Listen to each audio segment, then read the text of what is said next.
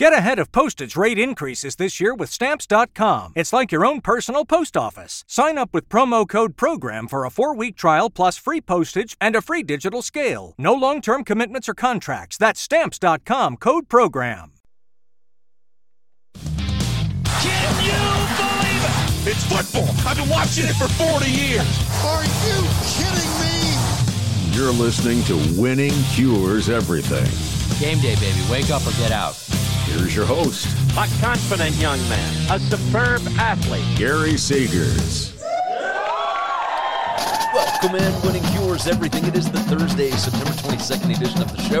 I am, of course, your host, Gary Seegers. You can follow me on Twitter at GaryWCE. Hopefully everybody is having a wonderful Thursday thus far, and I am excited about college football week 4. We've got much to discuss as far as news goes, as far as our preview, and I've got 12 games that I will be breaking down very quickly. I like to give out a pick on all the games that we did not get a chance to discuss, of course, on the BetUS College Football Show.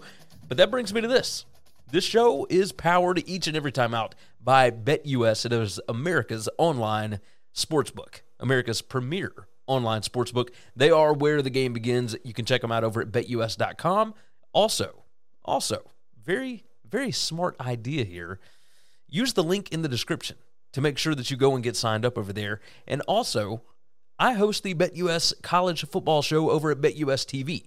Go ahead and check that out. The past 4 weeks, if you count week 0, of course, I am 15-4 against the number. So make sure that you go back and you watch Tuesday and Wednesday's shows. Lots of good picks, lots of good analysis, etc. from myself, Parker, and Kyle. So make sure that you dive into that. If you have not already, sign up for the picks contest. Of course, you can go over to winningcureseverything.com and click on contest right there. It will take you where you need to go to get signed up. The winner of that each week gets a $25 Amazon gift card, and we're going to toss in a $50 free play from BetUS, etc. So there's a lot to discuss to go along with that, but make sure that you are signed up for the picks contest. Let's go ahead and get into it. We've got a lot to break down, a lot to dig into. Let's start off with number 1 here, and that would be conference realignment could hinge on Amazon. Of all the different broadcast companies that would be, I guess, key in who ends up in which conference, Amazon could be the one that really details it. And the way that could go through, if you check out CBSSports.com, Dennis Dodd has a good article about it. It says, conference realignment, Amazon interest may affect Big Ten, Big 12, and Pac-12 composition as talks continue. It says further realignment could be on the horizon as media rights packages remain outstanding. So here's the situation. Amazon is very interested in getting college football rights. Now, their NFL debut did incredibly well. They had over 15 million viewers that tuned in for the stream. They had an average, if I'm not mistaken, of over 13 million people that watched the Chargers and the Chiefs. Now, they don't expect that from whatever TV deal they end up going with, whichever conference. But they are talking to the Big Ten, the Big 12, and the Pac-12. Well, why does that make any difference? Obviously, all of these, the Big Ten just signed this massive contract. The Big 12 and the Pac-12 obviously are working out media negotiations, media rights negotiations with ESPN and with Fox. But the issue here is quality content for Amazon. If they want to do a deal with the Big Ten, that would mean that the Big Ten would need to go and get more inventory, and Amazon would get the bare end of that inventory. They would get the very least a little bit. They've got 112 games that are already accounted for. If you go out and you bring in 2 other teams, you can find a way to get more games out of that, obviously, because you're going to get 9 more conference games per team out of each one. So you've got at least 18 more games there. But does Amazon want to pay a bunch for the low end of Big Ten? Probably not. So what you're going to try and do is figure out which top tier is worth more. Is that in the Pac-12 or is that in the Big 12? And whichever one Amazon decides that they want to work with, and not necessarily top tier, but even the secondary rights, right? The tier 2 games that they can get, which one is going to be worth more to the company? Which one, and that's where it gets tricky, is you got to figure out not only who is more tech savvy, but who is more willing to buy an Amazon subscription to be able to watch their team, right? So if you bring up, oh yeah, the Pac-12, obviously out west, on the West Coast, they know a lot more about computers, et cetera, and this is all stereotypical stuff, right? But you would think that the West Coast would be more willing to stream content as opposed to just watching it linearly. Well, the issue with that is how many of those people are willing? How many of them are passionate enough about their teams in order to go through the trouble of going with a new streaming service? Right? That's where it gets tricky, because in the Pac-12, yes, the name brands might not be as big, but you might have more passionate fans that care more about their teams. That's where this whole thing gets tricky. So if Amazon decides, yeah, we're going to put our stock into the Big 12, well, that will absolutely affect the bottom line of the Pac-12. And in that situation, the Big 12 is going to be making more money per team. There more than likely will be a clause for expansion. And if the Big 12 wants to bring in some of those Pac-12 teams, well, that could effectively just end the Pac-12, right? That's where it gets tricky. So if the Big 12, obviously we've talked about this in the past, Arizona, Arizona State, Utah, Colorado, they want to bring in those 4. That makes a 16-team league, much the same as the SEC and the Big 10. No, it's not on the same caliber, but it is still effectively ending the Pac-12 conference, at least as a viable Power 5 conference. And who would have thought that Amazon, of all streaming companies, of all broadcast partners, would be the one that would end up making this decision? Because I don't think it's going to be too far off the difference per school what ESPN and Fox are willing to pay to the Big 12 and or the Pac-12, right? I think both of them are going to get deals. It's just, who does Amazon want to give that much money to? It's going to be really tricky. I am very interested to see what is going to end up coming out of this. But man, Amazon calling the shots, trying to figure out who they want, who they are going to make a viable contender, a viable conference. Whew, unbelievable. Unbelievable. We had news out of the SEC today, and LSU, their NCAA sanctions were handed down today. And this is a very interesting one. Obviously, when that news broke, everybody perks their ears up, and they automatically start thinking, okay, what is this in regards to basketball? Is this in regards to da-da-da-da? Well, obviously, we are a college football show here at Winning Cures Everything, so we are going to focus on football. And here is what went down. Pulling up the tweet from Brody Miller, and Brody says LSU has been given 1 year of probation, a $5,000 self-imposed fine, a limit of 55 official visits during the current academic year, along with other penalties. It says former LSU assistant James Craig was given a 3-year show cause. Now, this is where it's funny, right? Shea Dixon, of course, Shea Dixon is at On3 Sports. He covers LSU recruiting, etc. He said LSU had already self-imposed nearly everything that was on this NCAA list, beginning with the prior regime. They've also already been operating under the number set at 55 official visits. Nothing of real note when it comes to moving forward. So there's really nothing that's a big deal about this NCAA probation for LSU other than it does show that it, in some cases, it pays to cheat, right?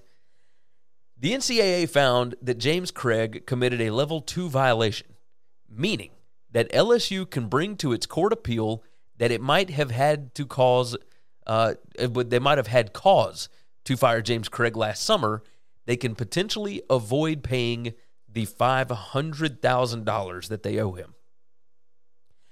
We have seen this over and over and over again. Schools using NCAA violations in order to get out of paying buyouts. We saw it with Kansas, what they tried to do with David Beatty before they hired Les Miles. We saw it with Tennessee, with Jeremy Pruitt, and there's still lawsuits and everything else going on with that. But they are using these NCAA violations in order to get out of paying these gigantic buyouts. And it's insane. It's absolutely insane to me that it's even a possibility for them to do this. And yet, the people that wrote these contracts are doing a good job of, what's the word? We'll call it CYA, right? That's exactly what they're doing. They are making sure that if they want to get out of a contract because it's not working, there are a lot of loopholes. There are a lot of different clauses that they can point to. They can find a way to get out of paying that money. It's not great for coaches. Don't get me wrong. But the fact that these coaches are making just gargantuan sums of money, totally fair. You better play by the rules. That's the catch-22, right? Play by the rules, probably not going to win. Not going to be as effective winning, at least not at these big-time programs. You don't play by the rules, and you get busted and you're not winning, you might not get your money when you get bought out. Just saying, which in that case, I guess it wouldn't technically be a buyout. You wouldn't be getting bought out at all. You just get fired. Anyway, moving along, more SEC news here.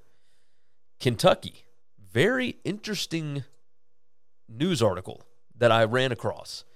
This was over at Saturday Down South. Now, obviously, it's been reported at a bunch of different places, but Kentucky has 5 football players that are going to file or have already filed a lawsuit against the Lexington Police Department. Now, this is from Eric Woods over at Saturday Down South.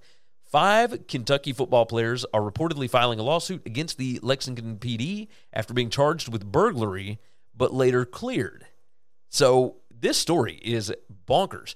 The police say, and this is all from the article, the police say that the group of Andrew Phillips, Vito Tisdale, Reuben Adams, Juton McLean, and Joel Williams were asked to leave an Alpha Sigma Chi fraternity party on Forest Park Drive and being involved in a fight, accusing them of, quote, forcing entry. It says the police also accused them of having a gun. The players said that they thought it was an open invite. Apparently, they were called racial slurs. They were told to leave. They said that they were jumped when they were trying to leave. According to one of the lawsuits, the fraternity was picking out names from the Kentucky roster as they filed charges.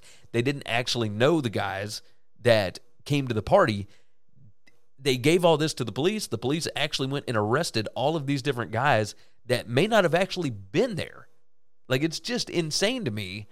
But it says that the police used unreliable information in the accusations against the players. How this turns out is going to be very interesting. Now, everybody knows that college police departments, it's very, very interesting. And it's at least college town police departments.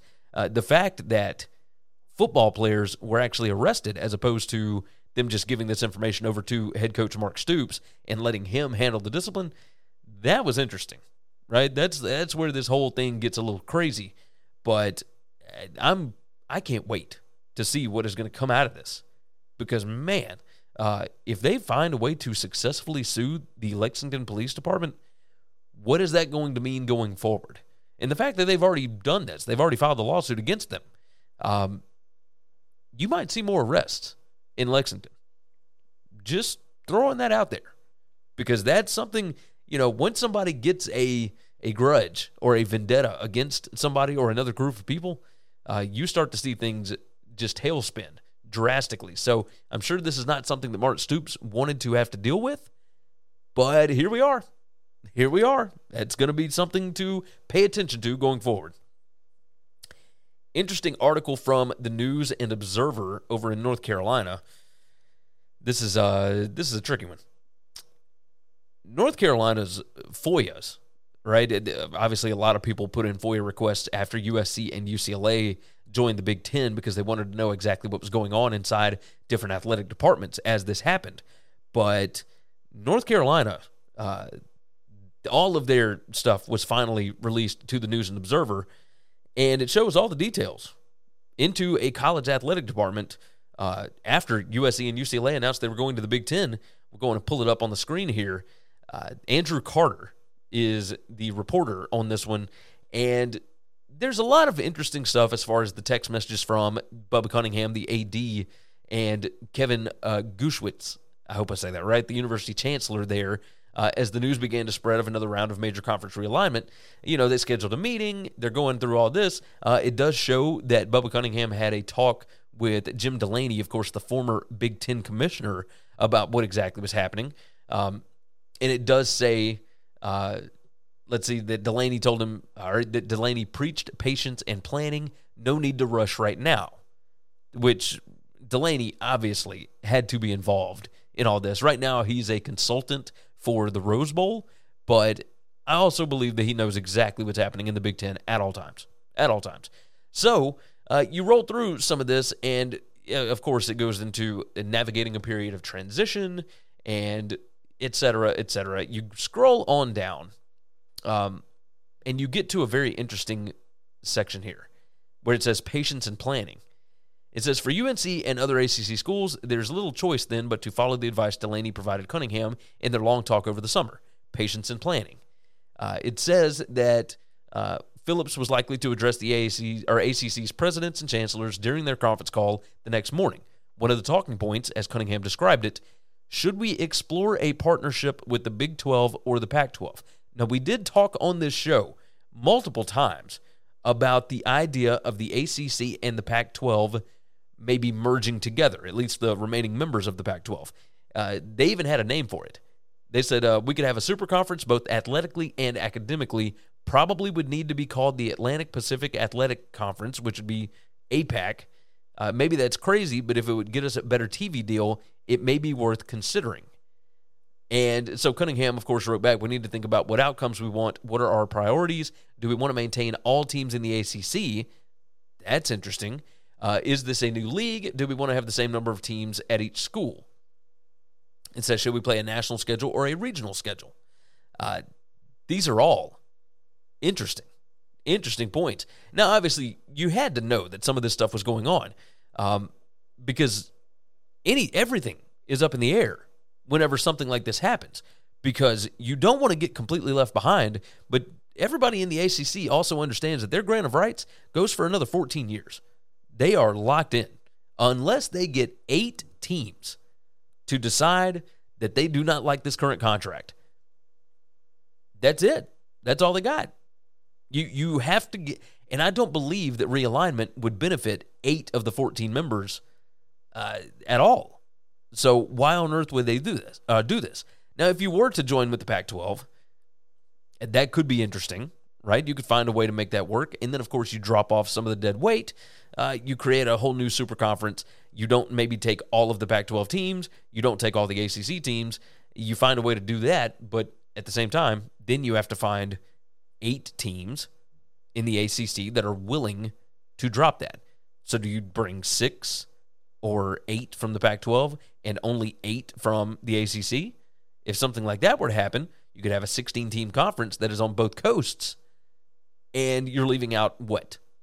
Syracuse, Syracuse, Boston College. I don't even know who you wouldn't take, right? That's where it gets tricky because they want this to be academic and athletic. So that's something to pay attention to because that's something that they brought up here. Really, really interesting. Like, do we want to maintain all teams in the ACC? Like, that's where it gets tricky. I can't wait to see if there's more that ends up coming out of this, if the ACC finds a way to get out of their current deal with ESPN, their current grant of rights. Do some of those schools want to leave? That FOIA request was massive. Very, very big. Let's move over to Auburn football. Brian Harsin. Things are not going well for Harsin this week. Obviously, I didn't talk about this on the Tuesday show, but the fact that Auburn did not tweet out the final score from the Penn State drubbing that they took, that was interesting to say the least, right? Because it just became a huge deal, and it really shouldn't have, because there are football programs that do this all the time. There's no telling what could have happened here, but apparently somebody saw the final score graphic tweeted out, and then it was deleted. Who knows? Brian Harsin coming out at the press conference and explaining that the reporters and the writers don't know what was going on in that football game. Not the way that I probably would have handled that personally. But regardless, you get through the week and you're getting ready to take on Missouri. You know, TJ Finley's out this week, etc. You just got some things that you got to work through this week. You finally got the bad stuff on the backside, and now you're moving to the front side. You're moving to the game on Saturday. And what do we have pop up? We have Aaron Suttles, who does the inside the state of Alabama recruiting. And it's The Athletic, of course. Aaron Suttles, the Alabama beat writer over there. But it is interesting. The headline here, this is from the Auburn Daily over at Fan Nation, so it's an SI.com thing. It says, and this is Lindsey Crosby, the Athletics inside Alabama recruiting piece is illuminating in a bad way for the Tigers. It says Brian Harsin said to be absent on the recruiting trail. Some of these quotes, what's done here basically is they go through, it's an ongoing series where they go through and he provides anonymity to high school coaches in specific states in return for candid assessments of the recruiting efforts and styles of the major programs in the state. Obviously, with Aaron Suttles, it is Alabama and Auburn. The high school coaches were not exactly kind to Brian Harsin. We'll say that. We will certainly say that. Coach number 2 in the Mobile area, I got to be careful because I don't want to get hung out here, but Brian Harsin has not been to our school. He's never been here. That's a surprise. They got a lot of outstanding recruiters on their staff, though. I think that Harsin has put together a good staff, but I don't know the head coach there. That's interesting. Coach 3 in East Alabama. I think they do a good job, or a great job. With us being close, it allows them to see a lot, too. I think they do a really good job, and I think it'll continue because our kids know most of the coaches that are there. Okay, well, Auburn is close to that, right? Close to East Alabama, so that does make sense. We call it West Georgia for a reason, right? They're all the way on the east. Coach number 6 in Central Alabama. Offensive line coach Will Friend does an excellent job. The running backs coach Carnell Williams is good. They've got a lot of outstanding young coaches. I think they're going to do well, but I don't know their head coach at all. Nick Saban comes to our school every year. Every year he makes a trip to our school, whether he's recruiting a guy or not. Okay, so that's 2 out of 3 that have not even met Harsin. That's interesting. Coach 1 in Birmingham. Honestly, they do a poor job in recruiting. I've never met the man in person, talking about Brian Harsin. I do want to meet the guy because I think a lot of my kids could play at Auburn. But just as a rule, they just haven't done a very good job at recruiting our kids. Okay, that's 3 out of 4. Coach 4 in West Alabama. I took a player down there that had some good offers, and I don't think they realized who he was. Okay, red flag. Red flag. But I'll tell you something cool about Harsin, which is probably not the popular thing right now. I talked to that joker for about 45 minutes on the phone. That's not something you see coaches in Division I doing. You don't see any head coaches doing that, really. I thought that was really cool. I thought he did a good job. Now, this is so interesting to me. Coach 1 had the most direct response to what the difference between Alabama and Auburn recruiting is. It says, boy, you're going to get me in trouble. The biggest difference, I guess, between Alabama and Auburn is every time there's a permissible time for Alabama to be out recruiting, they are out recruiting. Every permissible time. And I don't know that Auburn is doing that right now. If you want to know why Brian Harsin is possibly going to be fired, this would be the answer, right? When the high school coaches in the state get against you or think that you are doing a poor job, that's going to kill your recruiting. Absolutely kill it. Now, it's one thing to sit and have a 45-minute conversation with one coach, right? Because think about the number of high schools, the number of high school football teams that are in the state. Nick Saban has to find a way to speak with all of them. Not necessarily routinely, but he finds a way to get there at least once a year, etc., because you have to have that relationship. That relationship matters, and I am of the belief that you have to have the kind of relationship where you shake somebody's hands, where you meet with them in person. It means more when you meet somebody in person. It's not the same, even if it's a 45-minute phone call, when you just call somebody. So Brian Harsin, while it did win over, one of these coaches, I mean, there's a slew of them that did not exactly buy into this whole thing, that say they don't even know him. That's terrifying if you're an Auburn fan. Terrifying. Last news item on the docket here. A Utah football fan, a student actually, was arrested and accused of making nuclear threats unless Utah won last week against San Diego State. This is from KSL.com.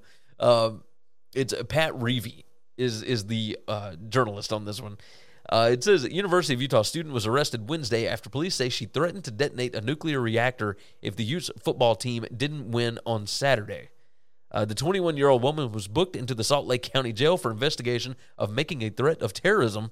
On Saturday, Utah hosted San Diego State at Rice-Eccles Stadium. The woman posted threats of violence on the Yik Yak app before the game, stating that if the football team did not win the game, she was going to detonate the nuclear reactor that is located in the University of Utah, causing mass destruction. Now, I shouldn't be laughing about this, but my gosh, like, what are we talking about here? Utah fans, get a grip on things. Like, I understand losing at Florida was rough, but going to the swamp is difficult for anybody, all right? It says the arrest came just a few weeks after a 19-year-old University of Utah student was arrested for an investigation of the same crime after he also allegedly used the Yik Yak app to make a bomb threat directed at the Spencer Fox Eccles business building. When that student was arrested, he said the threats were a joke. He had no intention of carrying them out. What is the deal with these Utah students talking about detonating or setting off bombs or whatever? This is bonkers. Utah kids, get it together. Like, man, the stories I would imagine coming out of there. Y'all are nuts. Y'all are nuts, all of you. All right, let's go on and hit this on the backside. We're talking about where game day is going for Week 5. We're going to preview Week 4, etc. Let's check out some things you should know about. College football is back, and BetUS TV has you covered. Every Tuesday and Wednesday at 1 p.m. Eastern, we've got expert game analysis to help you make informed decisions before kickoff, only on the BetUS TV College Football channel. Visit winningcureseverything.com to find everything you need to know about us, including full shows in video or podcast form, gambling picks, merch, the gear we use, and more. If you want more content from me, Gary, visit BetUSTV.com. I host the How to Gamble on Sports show, and from August through January, the BetUS College Football show. You can subscribe to both on YouTube. If you haven't already, subscribe to the podcast on Apple, Spotify, or whatever's your favorite podcast app. And if your app allows it, leave a 5-star written review. Visit the Winning Cures Everything web store to get all kinds of football shirts, hats, hoodies, mugs, and more. Visit winningcureseverything.com/store to see what all we've added. What's the easiest choice you can make? Window instead of middle seat? Picking a vendor who sends a great gift basket? Outsourcing business tasks you hate? What about selling with Shopify? Whether you're selling a little or a lot, Shopify helps you do your thing, however you cha-ching. Shopify is the global commerce platform that helps you sell at every stage of your business. From the launch your online shop stage to the first real-life store stage, all the way to the did we just hit 1 million orders stage. Shopify's there to help you grow. Whether you're selling scented soap or offering outdoor outfits, Shopify helps you sell. Wherever and whatever you're selling, Shopify's got you covered. Sign up for a $1 per month trial period at shopify.com/try. Go to shopify.com/try now to grow your business, no matter what stage you're in. Shopify.com/try. And now, back to the show. All right. Where is College Game Day going in week number 5? Obviously, this week they chose to go to Tennessee over Kansas. Little crazy, at least to me. Feels like you probably would have gotten a better crowd in Kansas. And don't get me wrong, they have not been to Knoxville since 2016. So it's been a while. I would imagine the Tennessee fans are going to be amped up for this one. They know that they can win this game on Saturday against Florida. I mean, they're a double-digit favorite in the game. So, yeah, I'm sure it's going to be just fine. We did have a couple of people associated with game day say that, Kansas has to prove a little bit more to us. We just got to see a little more, and yeah, we'll probably try and make it out there. Okay. Well, let's talk about the games. let's go on and bring it up on the screen here, the schedule for next week. And obviously we don't have a lot of the times just yet. Now, they have announced some of these, but ESPN does not have them updated, so is what it is. I believe Alabama-Arkansas is going to be the CBS game next week. So, the games that I have here, Alabama-Arkansas. If Arkansas beats Texas A&M, Arkansas will probably be up to number maybe 8 roundabout. Like, I think they'll get a lot of credit for beating Texas A&M. If you got a number 2 versus number 8 matchup, yeah, that one could be the number 1 spot for game day to go next week. You do have NC State going to Clemson next week. That is what could possibly be a top 10 matchup by next week, depending upon what happens, up in the top 11, of course. NC State's number 12 currently, and Clemson is number 5. You do have Oklahoma at TCU. TCU finds a way to get past SMU. Oklahoma finds a way to get past Kansas State. That's 2 undefeated teams right there. And maybe 2 that are a little bit off the radar that we're going to bring up. If you look down just a touch at the 11 a.m. spot, and I didn't mean to move that. If you look at the right about here, number 8, Kentucky at number 16, Ole Miss. Kentucky plays Northern Illinois this week. Ole Miss plays Tulsa. Both of them should get wins. That means both of them will be undefeated. Now, Game Day did this last year when Arkansas went to Georgia, and it was a battle of top 10 teams. It was an 11 a.m. game, and they went out there anyway. Would they want to go to the Grove for an early kick? That's where it gets interesting. And then finally, my last option here for them, if Iowa State beats Baylor and Kansas beats Duke, Kansas is hosting Iowa State next week. Now, neither of these teams are ranked currently, but if you have 2 4-0 teams, I believe, and that's a 2:30 kick right there, at David Booth, Kansas Memorial Stadium, that could be the spot, right? Basically, what they want game day is for Kansas to go on and prove it one more time, get you to 4-0, show that you've got a viable product here, and you bring in Iowa State, who could also be undefeated. I mean, they're a favorite at home over Baylor right now. They found a way to beat Iowa for the first time in forever. That could be fun, because that's 2 fan bases that love getting college game day. Absolutely love it. So that's my guesses. My guess will be Alabama and Arkansas, because I do think Arkansas is going to win on Saturday night. But after that, you got NC State, Clemson, Oklahoma at TCU, Kentucky at Ole Miss, or Iowa State at Kansas. I would bet it's in Fayetteville, but we'll see. We will certainly see about that. Cheers to game day. Still rock and rolling. Highest numbers that they've had in, a decade, I believe. You bring on Pat McAfee, you're going to have a show that is must-see. Can't miss type stuff. All right. Let's move into the preview for week number 4. College football preview, ready to rock and roll. And let's start off with this one. Which game this week is going to get the highest TV ratings? Now, some of you care about this, some of you do not. Here are my guesses on it. I'm not going to spend a ton of time on this. I think that Wisconsin at Ohio State is going to get the highest TV ratings of the week, because I think this thing's going to be closer than people assume it will be. Florida at Tennessee could end up getting quite a few ratings. It's certainly going to help if that game ends up close, but with that being a double-digit spread, it could be tricky. Tennessee could jump out to a big lead. If that happens, I would imagine probably going to lose part of that audience. Notre Dame at North Carolina. That's a 2:30 game on ABC. 2:30 Central, of course, God's time zone.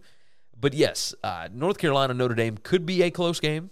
And if that is the case, obviously there's a lot of people that like Notre Dame, a lot of people that hate Notre Dame. That's 2 big brands. Could be interesting. Number 4 for me, Arkansas at Texas A&M. It's on ESPN. It is a Saturday night game. Again, keep it close. Oregon at Washington State is going to be on Fox in the middle of the afternoon. That one, Washington State always seems to do pretty good numbers for whatever reason.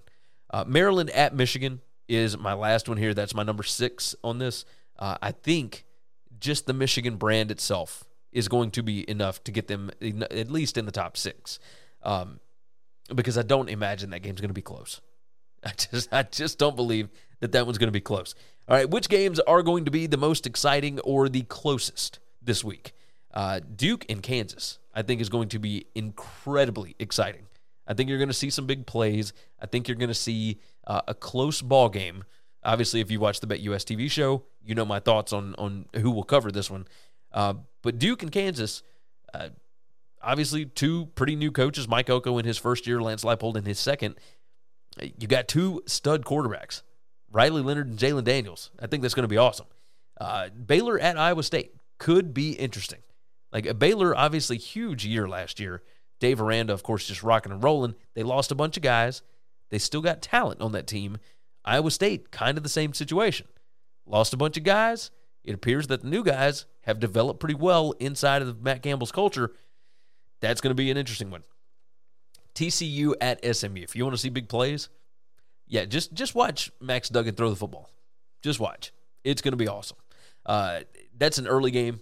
I think that one's going to be insane. It's Sonny Dykes going back to SMU. There's, of course, all the crap from last year when Gary Patterson was accusing SMU players of knocking over Jerry Kill or like hitting Jerry, whatever it was. It was bonkers, and there was no video evidence. Like the video showed that nothing like that happened, and he doubled down on it. And then, of course, he got fired, and now they've got Sonny Dykes, who they took from SMU, and that becomes interesting because Sonny Dykes and Rhett Lashley, of course, coached with each other at SMU. So, again, interesting game. Notre Dame UNC, I think, could be really close. I've got no idea what to expect from Notre Dame's offense in this one because you know that North Carolina's defense has holes. But also, like, we haven't seen anybody stop North Carolina's offense. Does Notre Dame have the dudes to be able to do that? That's going to be interesting. Arizona at Cal, I think could be really close. Arizona has looked good. Are they good enough to go up against Justin Wilcox's defense and put up points? I mean, we saw Mississippi State's defense hold them to 17. No, Wilcox does not run that same 3-3-5 that Zach Arnett does, but they still know how to stop some of these high-flying pass options and whatnot. I wonder what Jaden DeLar is going to do because sometimes you put him in a tricky situation, he'll throw the ball to the wrong team. I think Arizona can keep that thing close, but we'll see. I think that's a very exciting game. Arkansas, Texas A&M, we don't need to say a whole lot about that one. Sam Pittman circles this one every single year. A&M has not exactly shown the ability to throw the football. Well, throwing the football is Arkansas's only defensive weakness, really.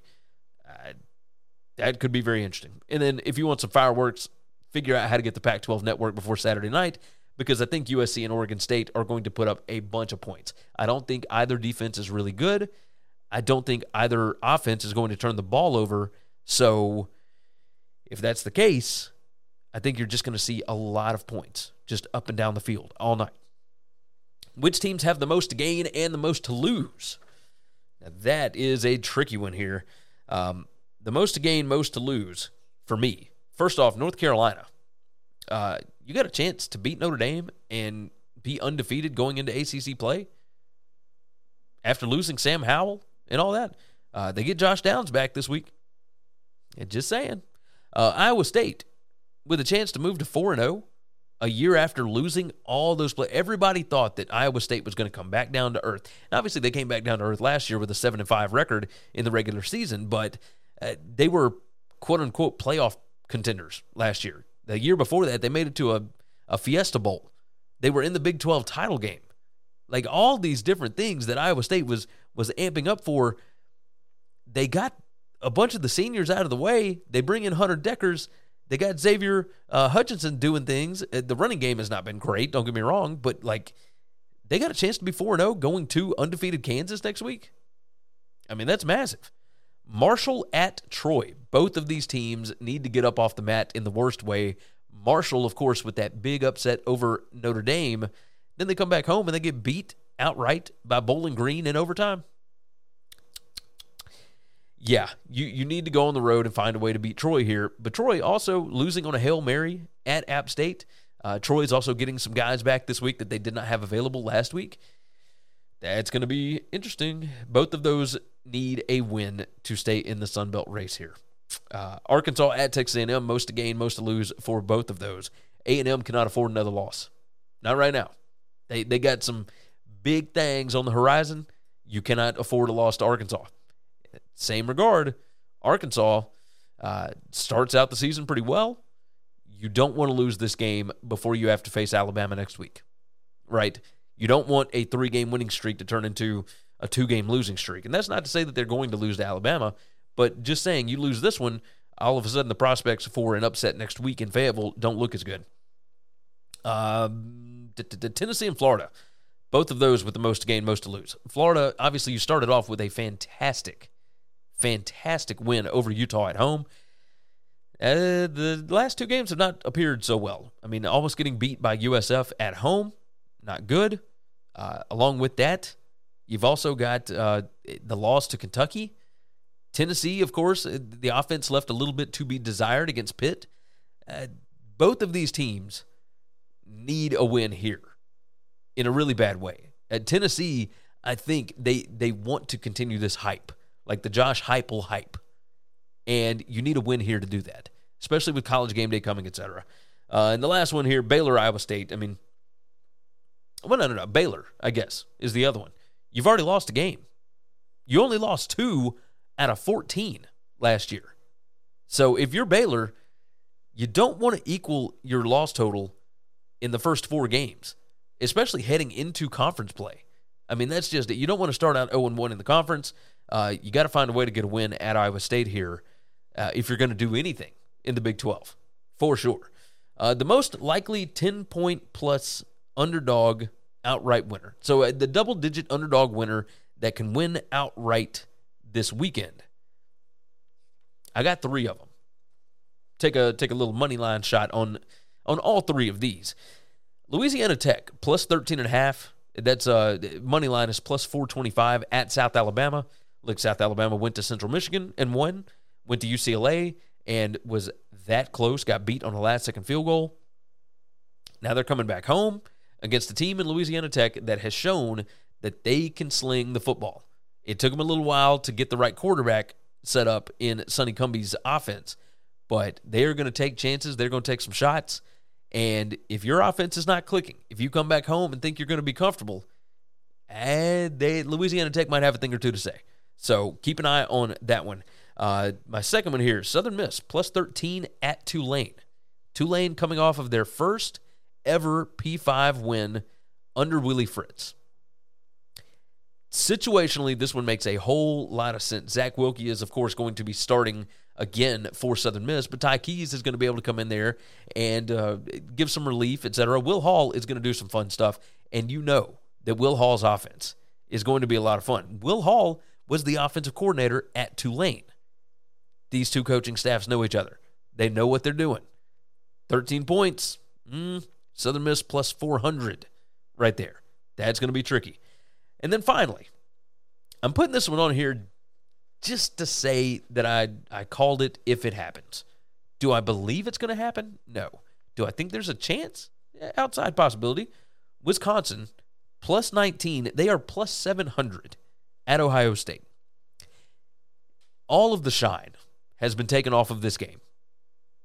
And the reason it was taken off of this game is because Wisconsin lost at home to Washington State. Yes, I get it, right? A team that lost to Washington State at home probably is not going to go on the road and beat Ohio State, especially at night, especially in the black jerseys, black helmets, whatever. But Jim Leonard's defense, I think that he can find a way. I mean, we have seen now that Ohio State's offense, you can find ways to maybe shut them down a little bit. We saw Notre Dame do it, and I don't think they're as good as Wisconsin is. On top of that, if you get a performance out of Graham Mertz where he doesn't turn the football over in critical situations, I think Wisconsin can run the ball on these guys. This is exactly what we saw with Michigan last year. Now, don't get me wrong. I think Michigan last year is better than Wisconsin this year, etc. But just saying, this team is built like one of those teams that Ohio State can have trouble with. Maybe we pay attention to this one. Last thing on the docket here for the previews, the G5 games of the week. And write my times down. Marshall at Troy, I think is going to be very, very interesting. This is a fun spot because both of them coming off of last-second losses. Marshall in overtime, Troy on a Hail Mary at App State. Both of them need a win. I think this one's going to be a lot of fun. It's on NFL Network. Toledo at San Diego State. This is the first time San Diego State has been a non-P5 underdog in a non-conference game in, I think, 35 games is what they said. I mean, it's been a very, very long time. So Toledo, getting blasted by Ohio State last week. Now they get to go to San Diego State and face that 335. San Diego State's got some things going on. James Madison at App State. I don't know of any team that has had a better run in the month of September than App State. I mean, yes, obviously, really weird losing that game to North Carolina at home in week 1. But week 2, you go down to Texas A&M and you get a win. You come back home, you get College Game Day. You get Troy, who's an in-conference opponent. And you win on a Hail Mary on the last play of the game. Yeah, it doesn't get much better than that. Now, of course, James Madison, who's going to have their first year in FBS this year. James Madison looks good. That spread's only about 7 points. Keep an eye out for that situationally. Southern Miss at Tulane is another G5 game of the week. Obviously, I talked about that. Will Hall and Willie Fritz, of course, coached together at Tulane. And then this one I'm tossing in here, UNLV at Utah State. Utah State, I don't know what is going on with Blake Anderson's program. They have not been able to replicate their 2021 success when they won the Mountain West. UNLV, on the other hand, Marcus Arroyo's bunch is figuring it out. They are figuring it out. Brumfeld, the quarterback, pretty good.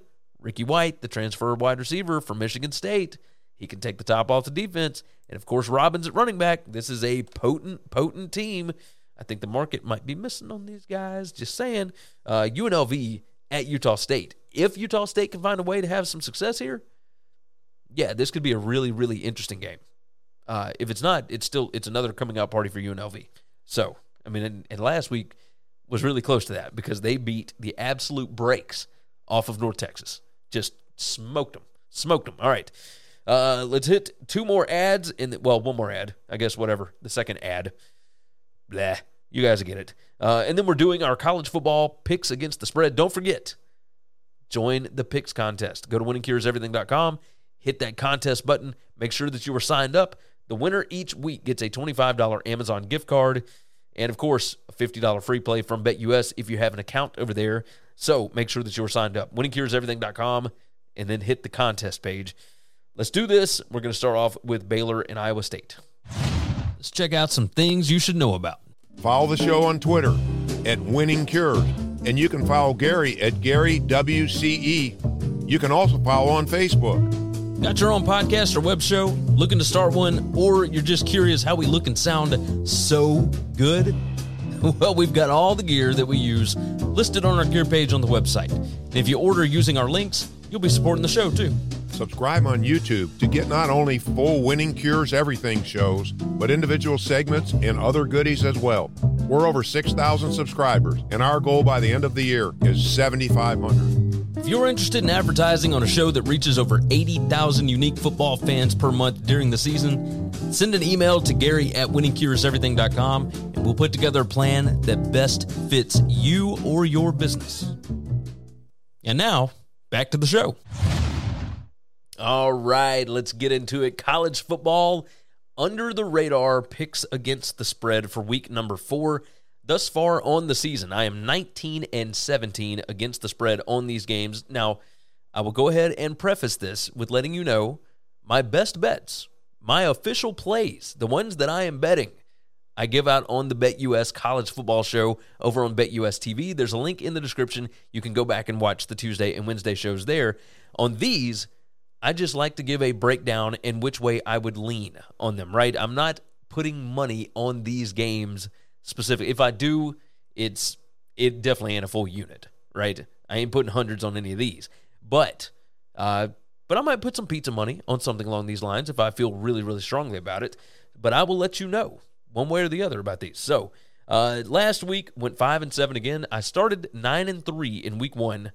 Went 5-7 in week 2, 5-7 in week 3. So let's see what we got here. Let's start it off. Number 1 here. This is going to be a long show. Baylor at Iowa State. Now let's go on and pull up the spreadsheet. These are the current numbers. These are this year's numbers. There are no priors in this. This is my formula and my numbers on this. So if you see something different anywhere else, that's what's up. Now I do have a couple of different sets of formulas that I run through. This is the main one with just the stats, right? Just stats. You look at this game.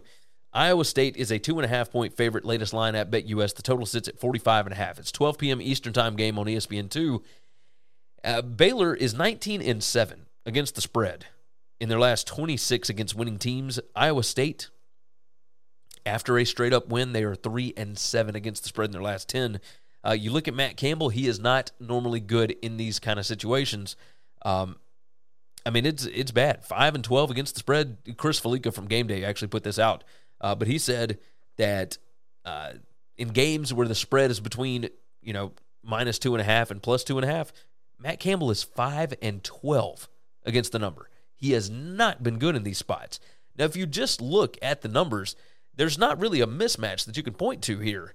I don't see, other than I know this. Iowa State not good at running the football. Baylor really good at stopping it. As far as passing offense goes, Iowa State, not great. We're looking at number 40 in PPA per pass, and Baylor sitting at number 38 on defense. Iowa State's not explosive throwing the football. They're not explosive running the football. Field position, like Baylor seems to be doing better against that. Iowa State better on defense, but again, when you play Iowa and then, a couple of G5 FCS teams, obviously the numbers are going to look good there. Now, this is very much weighted. It's opponent adjusted, right? So strength of schedule here at number 92. The ESPN strength of record metric is strange because it's got Iowa State at number 17, and I think that's because of the win at Iowa. But I think that they value Iowa a little more than I do. So regardless, you look at this, at number 66 strength of schedule, Baylor's got a loss at BYU in overtime where they missed a couple of field goals. If special teams comes into play here, yeah, Baylor could maybe see some issues. But when I look at all these stats, I'm going to ride with Baylor to cover here, plus the 2.5. I need to see it from Iowa State in a close game, even at home. I just need to see it. So I'm going to ride with Baylor to cover the 2.5. That metric about Matt Campbell, or that stat, 5-12 against the spread in games, between 2.5 and 2.5. Yikes. I don't like that one. I don't like that at all. All right, moving along. Missouri at Auburn. Auburn is a 7-point favorite. The total sits at 51.5 over at BetUS. It's 12 p.m. Eastern time, and it is on ESPN. TJ Finley is out for this game. Let's move along to the next. There we go. The next one. TJ Finley out for this one. Missouri 9-25 in their last 34 road games against the number. Auburn is 6-1 against the spread, coming off of a double-digit home loss in their last 7 in that position. It doesn't happen often, but when they do, obviously, yeah, you get the point. There's all this negative attention around Brian Harsin. Obviously, the quarterback is out for this game, etc. I do wonder if this team is not better without TJ Finley on the field to make mistakes. And I know that sounds harsh. I get that. But when I look at this, I think that there are ways that Auburn can win this game. Now, my spread on it's Auburn 8.76. I think Auburn can cover this spread. I think Auburn can cover 7. I think they have the best running back on the field in this game. You look at the PPA per rush on defense for Missouri, number 65. Yeah, I think that Auburn can take advantage of that big time. When you look at the offense for Missouri, I think Auburn has ways that they can stop what Missouri's doing. I believe that Auburn will find a way to win this game. I don't expect them to win a ton of games this year, But I think Auburn can cover this game. So I will take Harsin and them to rally the troops and get a big one here. Auburn covering 7. I think Robbie Ashford probably going to play quarterback for them. You might see some Calzada. I mean, who knows? But I do think Auburn ends up getting the cover on this one. Maryland at Michigan. Tricky game here. Michigan, a 17-point home favorite. Latest line at BetUS. Total sits at 64.5. It's a 12 p.m. Eastern time game on Fox. Looking at the trends, of course, Maryland 17-37 against the spread in 54 games against winning teams. It has been brutal there forever. They beat up on bad teams, and they lose big against good teams. Michigan 8-3 against the spread in their last 11 home games. And on top of that, Michigan has covered 6 straight against Maryland. They always seem to find a way to get a cover in this spot. You look at these. You look at the matchup here. Look at the numbers. I don't believe that the market has caught up to exactly how good Michigan is with J.J. McCarthy in the lineup. The offense, J.J. McCarthy has led the offense to scores on 13 out of 14 drives that he has been the starting quarterback, or that he has been the quarterback, right? And I think 12 of those were touchdowns. Only 1 was a field goal. Like, only 1 did they not score on. Now, I understand that the strength of schedule is lacking, right? Definitely lacking.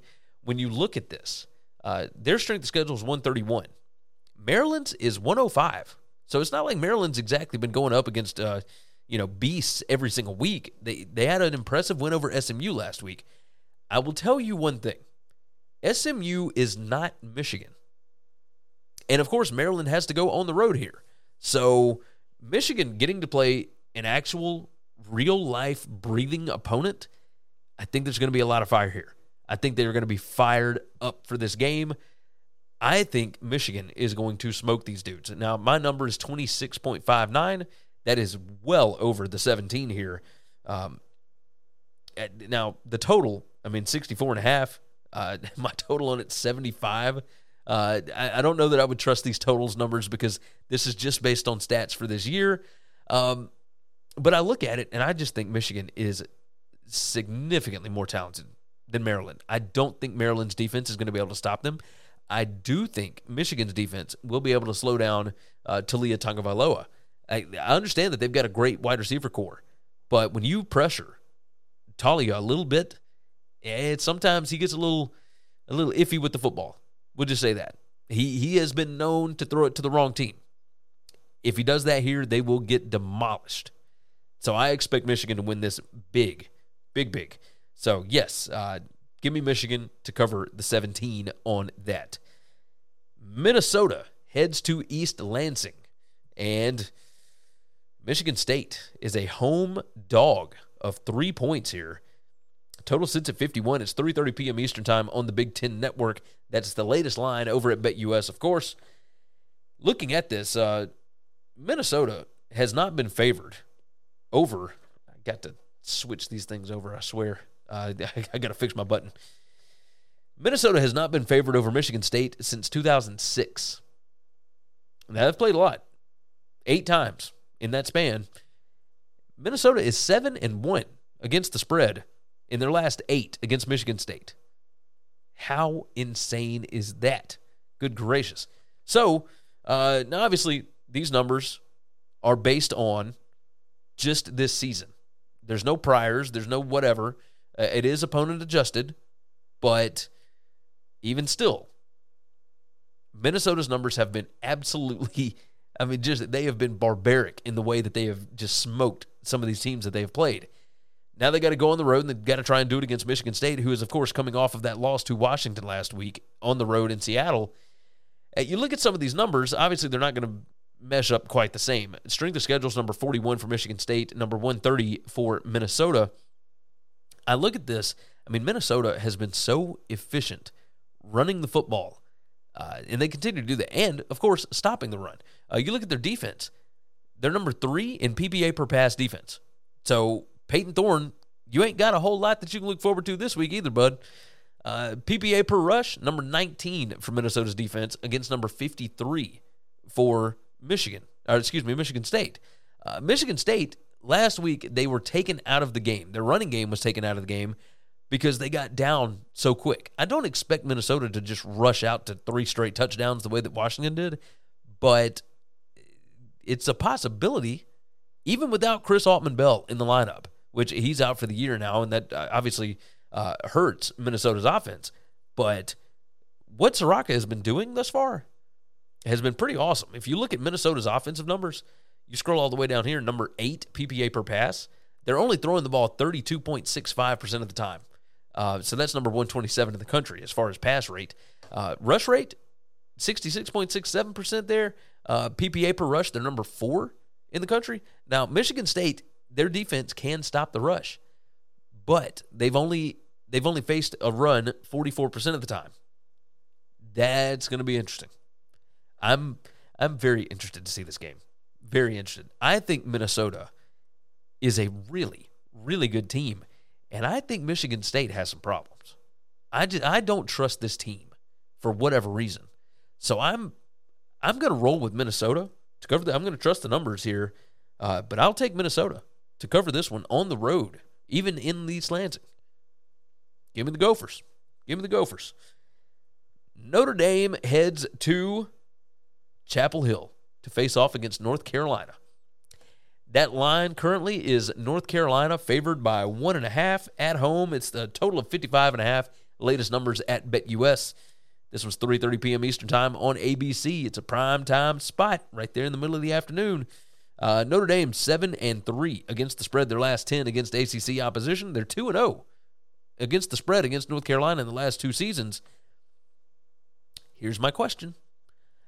Can Notre Dame stop Drake May? I don't know that I believe it. I don't think that they can. They'll slow him down more than other teams have, obviously. Again, my numbers on this just way screwy. I've got North Carolina favored by almost 17 points. I don't think that that's entirely accurate, but when you look at the numbers from this year, strength of schedule is number 80 for North Carolina, and it's number 5 for Notre Dame. Notre Dame has played Cal, they have played Ohio State, and they have played Marshall. And, obviously it took a little bit of hit last week against Marshall, but regardless, the roster strength is not that far off from each other. I've got a total of 50 on this. The actual total at BetUS is 55.5 right now. I don't think that Notre Dame can score enough to keep up with North Carolina. That's what I'm looking at here. When you look at the offense, number 119 PPA per pass, number 98 PPA per rush. Now, I understand that North Carolina's defense is really, really bad. Do not get me wrong. You look at standard downs PPA. You look at third down attempts per game, all that. Like, Notre Dame does not have a lot of third down attempts per game, but that's because they don't have a lot of drives per game.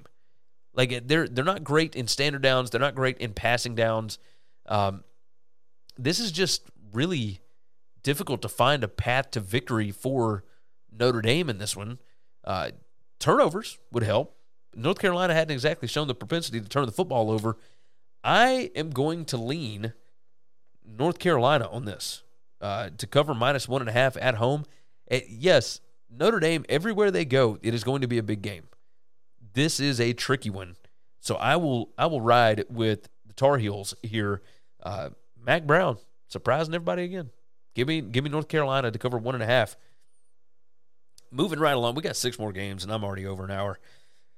I appreciate you guys for watching. Like the video for me if you are watching right now, of course. And jump into the chat. Obviously, we love to see all your different picks, etc. I want to know what you guys think about these games. But yes, Texas at Texas Tech. 3:30 p.m. Eastern Time on ESPN. Texas, a 7-point road favorite, total of 60. Of course, latest lines over at BetUS. Texas is 7-3 against the spread their last 10 against Texas Tech. Quinn Ewers is traveling and will suit up in this game, according to Steve Sarkisian. Interesting. Heard that he was out for like 6 to 8 weeks. He's been out for like 2. What is going on here? I look at this number, and what did we say the total was? 60 on this. My total on it's 55.82. Texas Tech I've got a score of 34.5 to 21.25. So 13.27, around about 13 points on this. The line, over at BetUS is actually 7. I think I'm going to ride with Texas. I think, especially if Quinn Ewers does show up at this game, I don't care if he gets in the game or not. If he is out there on the sideline, there's something about that where a guy comes back early to be with his teammates, etc. Like, it kind of rejuvenates the guys. It rejuvenates the team. And Texas, like I said, they're 7-3 against the spread in their last 10 against Texas Tech. Even when they were bad, they found ways to cover against Texas Tech. In Texas Tech, you want to see interesting things here. Even with Zach Kittley, they're number 104 in PPA per pass, and yet they're throwing the ball 63% of the time.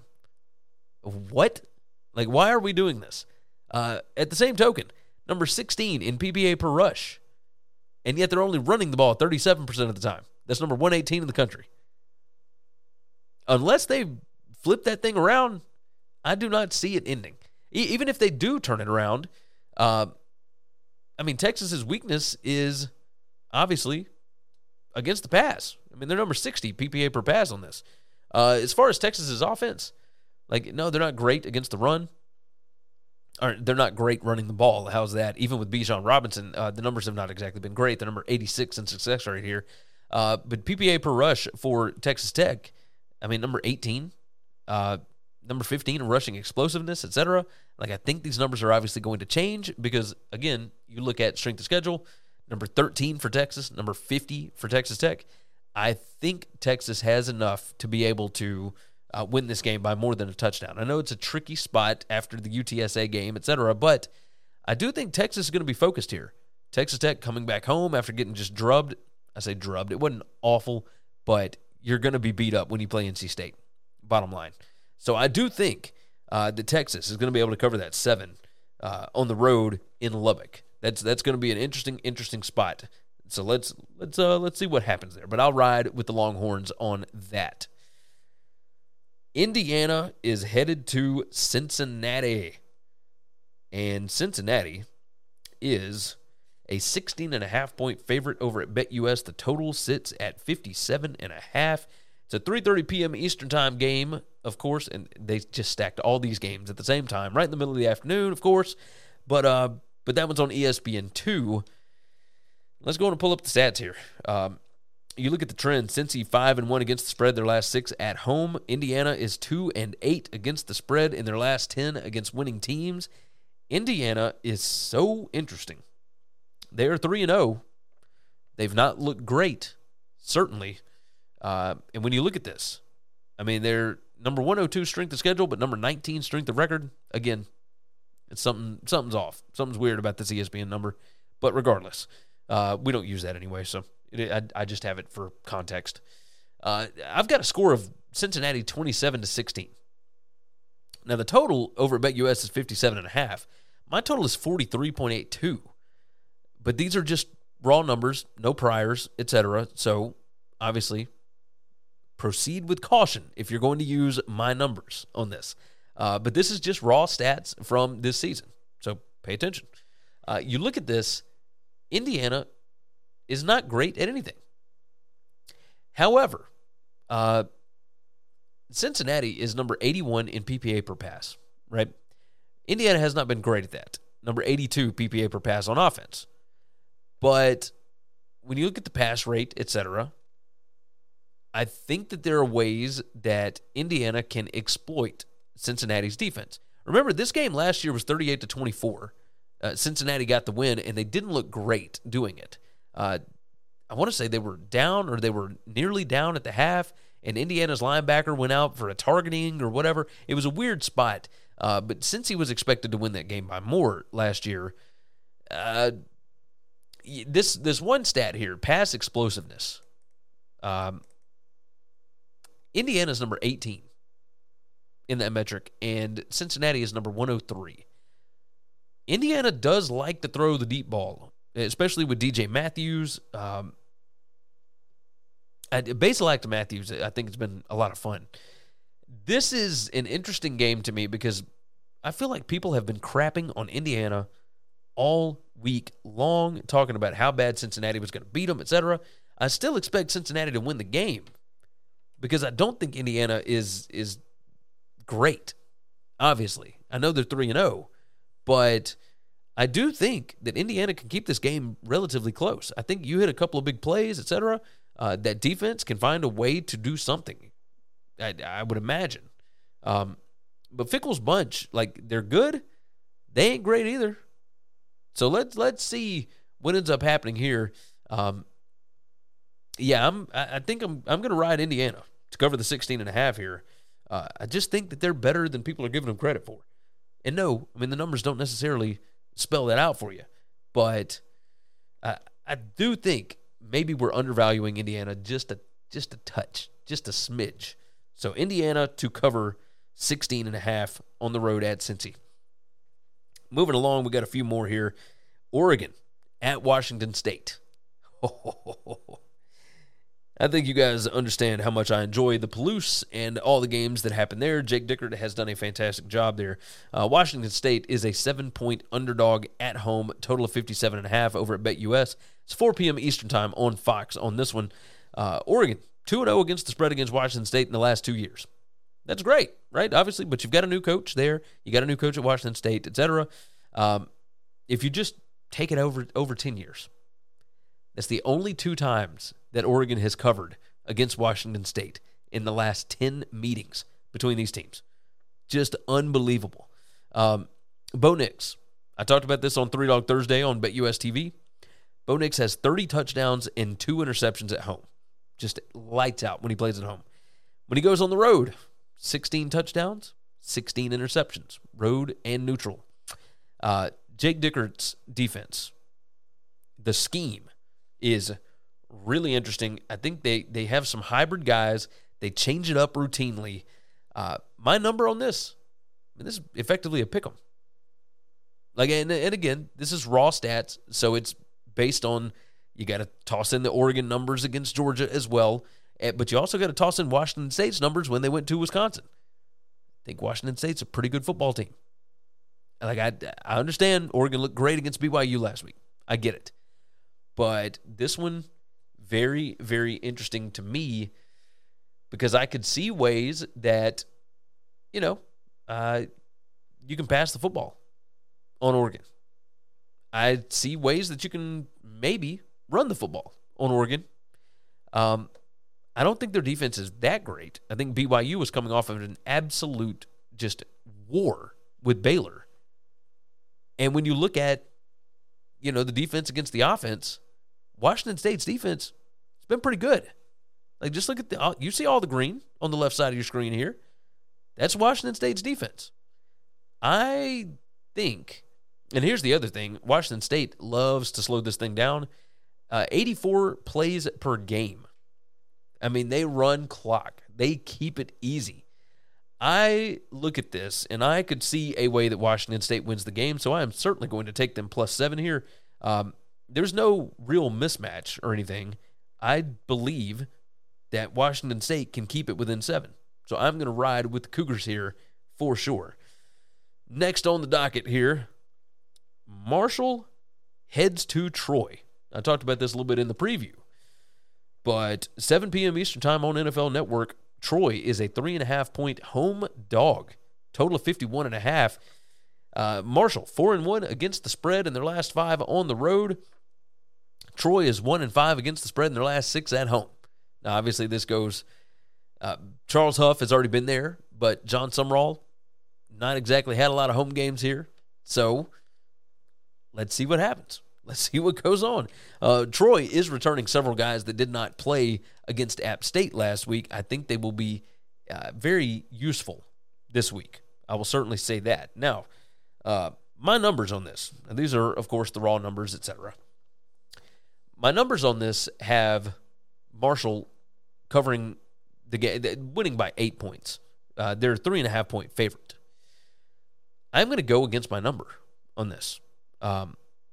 I think Troy's defense is really, really good. You look at that strength of schedule, number 19 for Troy, number 55 for Marshall. Yes, a win over Notre Dame is pretty cool. I don't know that I could say that Troy wouldn't have been able to go and beat Notre Dame 2 Saturdays ago. Just saying. I think that Troy and their defense are incredibly talented. And I think Sumrall has some schemes that can really give Marshall some fits. You look at Marshall's numbers, number 2 in PPA per pass. They are number 58 in PPA per rush.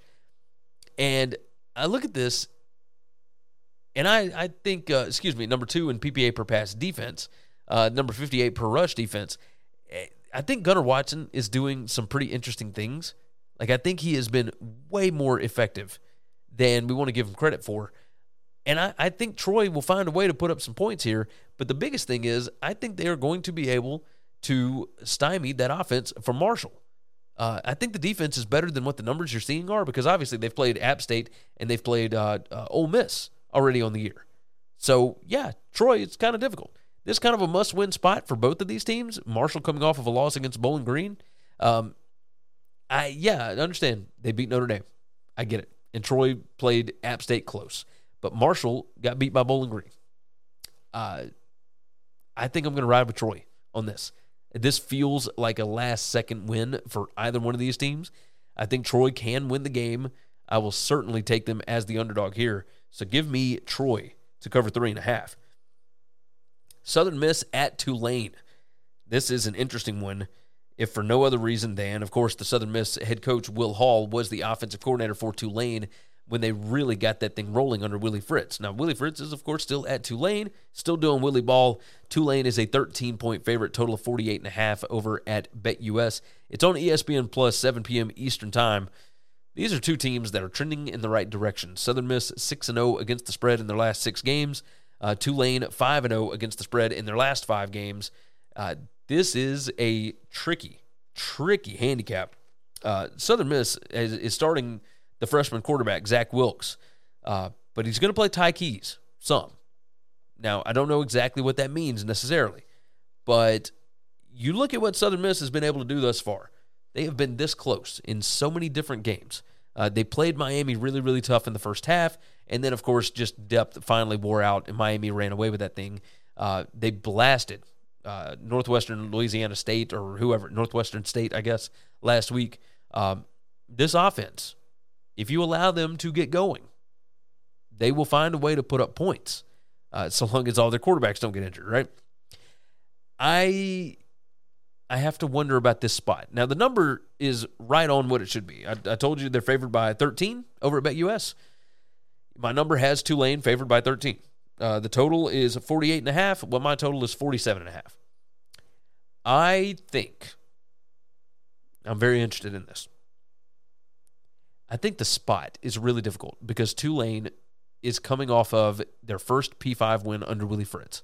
They went to Kansas State and got the W 17-10 last week. Now you're coming back. You're a double-digit home favorite.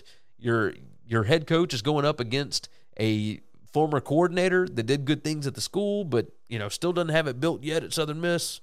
It's very tricky to me.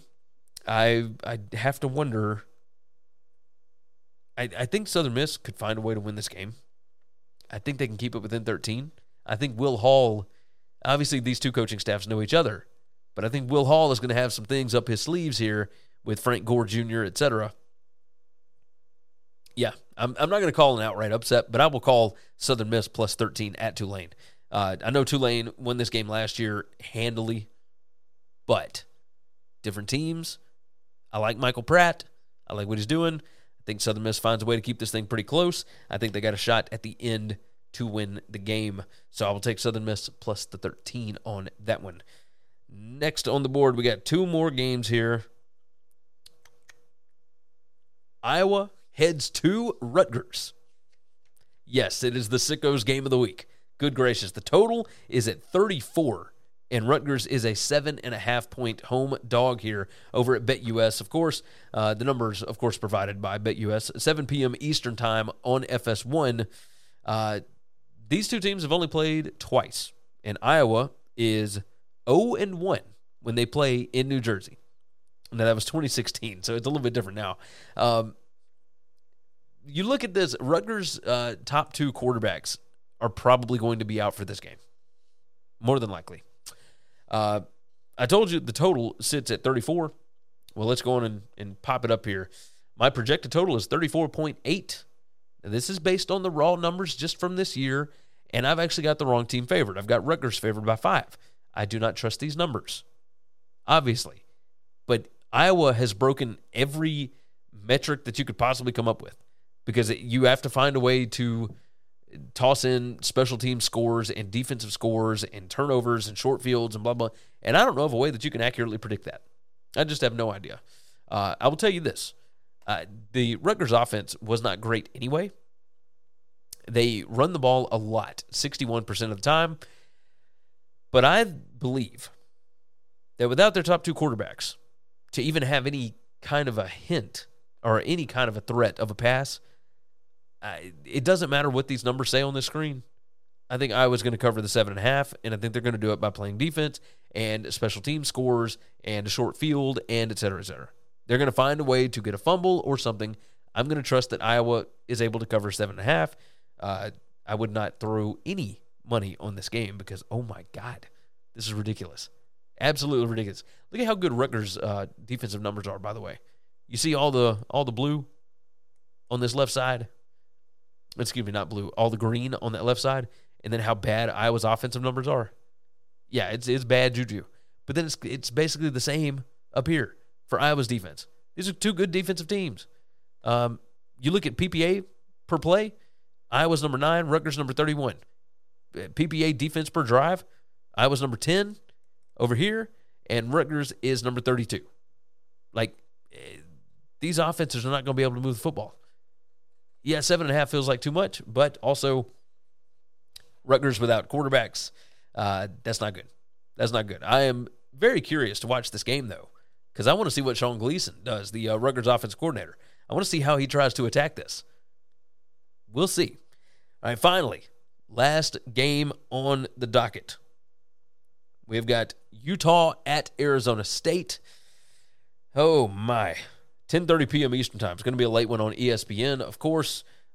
This is the game that ESPN chose instead of picking USC and Oregon State. Or Arizona State is a 16-point home dog, total of 54 over at BetUS. Arizona State 5-0 against the spread at home against teams with a winning record. And Utah is 7-3 against the spread against teams with a losing record in their last 10. Just in this individual matchup, though, Utah is 6-2 against Arizona State. 6-2 against the spread against Arizona State. So why don't we go on and bring up the numbers here? I've got Utah favored by 12.45. That does not mean that I'm going to take Utah in this game. Obviously, Arizona State fired Herm Edwards. I don't know about the running backs coach that took over as the interim. And I look at these numbers, and Arizona State, yes, they had to play Oklahoma State. Utah went and played at Florida. Strength of schedule actually favors Arizona State as of right now. But, man, which says something when Eastern Michigan appears to be a better opponent than San Diego State, right? That's something. But you look at this, PPA margin certainly favors Utah. Look at the offensive success rate for Arizona State. Number 127. This is going to be a tricky spot for Arizona State. You got to be able to keep these guys engaged.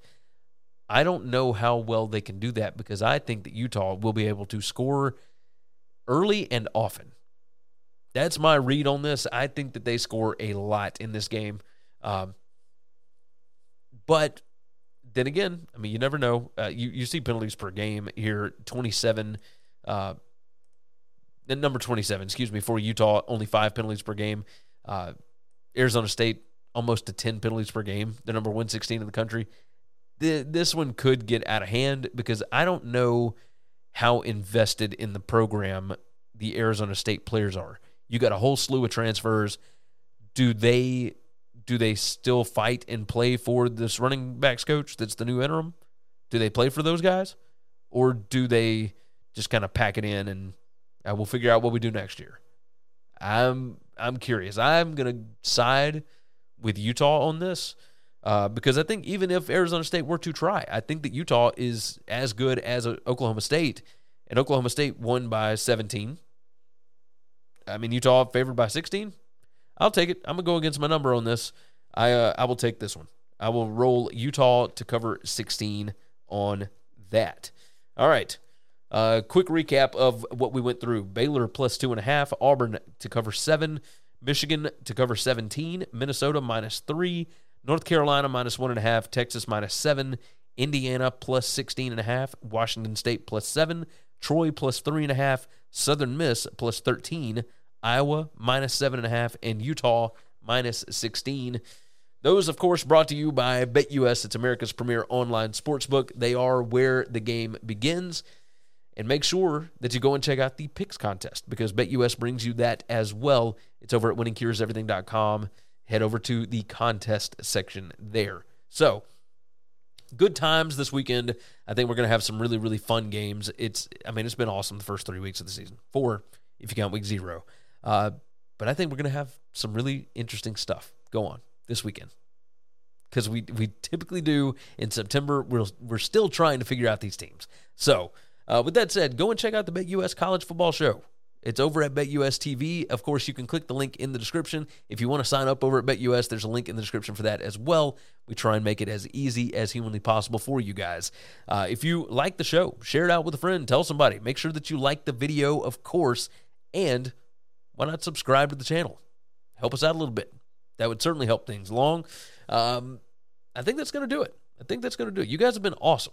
So thank you for everything. You have really supported the shows that I am involved with. Of course, this one and the BetUS College Football Show. The Twitter account, always open, at GaryWCE. You got any questions, anything like that, you can always hit me up there. DMs are open. Just tweet me, though. It's much easier that way. I don't always see the DMs. I always see the notifications. I don't always see the DMs. So make sure and hit me up on Twitter at GaryWCE. And with that said, we're going to get out of here. You guys have been fantastic. You take care of yourself, take care of each other, and hopefully all of your tickets cash this weekend. Thanks for listening to Winning Cures Everything. Make sure and subscribe on YouTube or your favorite podcast app, and make sure to leave a nice 5-star review. You can follow Gary on Twitter at GaryWCE, and the show is at Winning Cures. Be sure to check out the merch in our web store and share the show.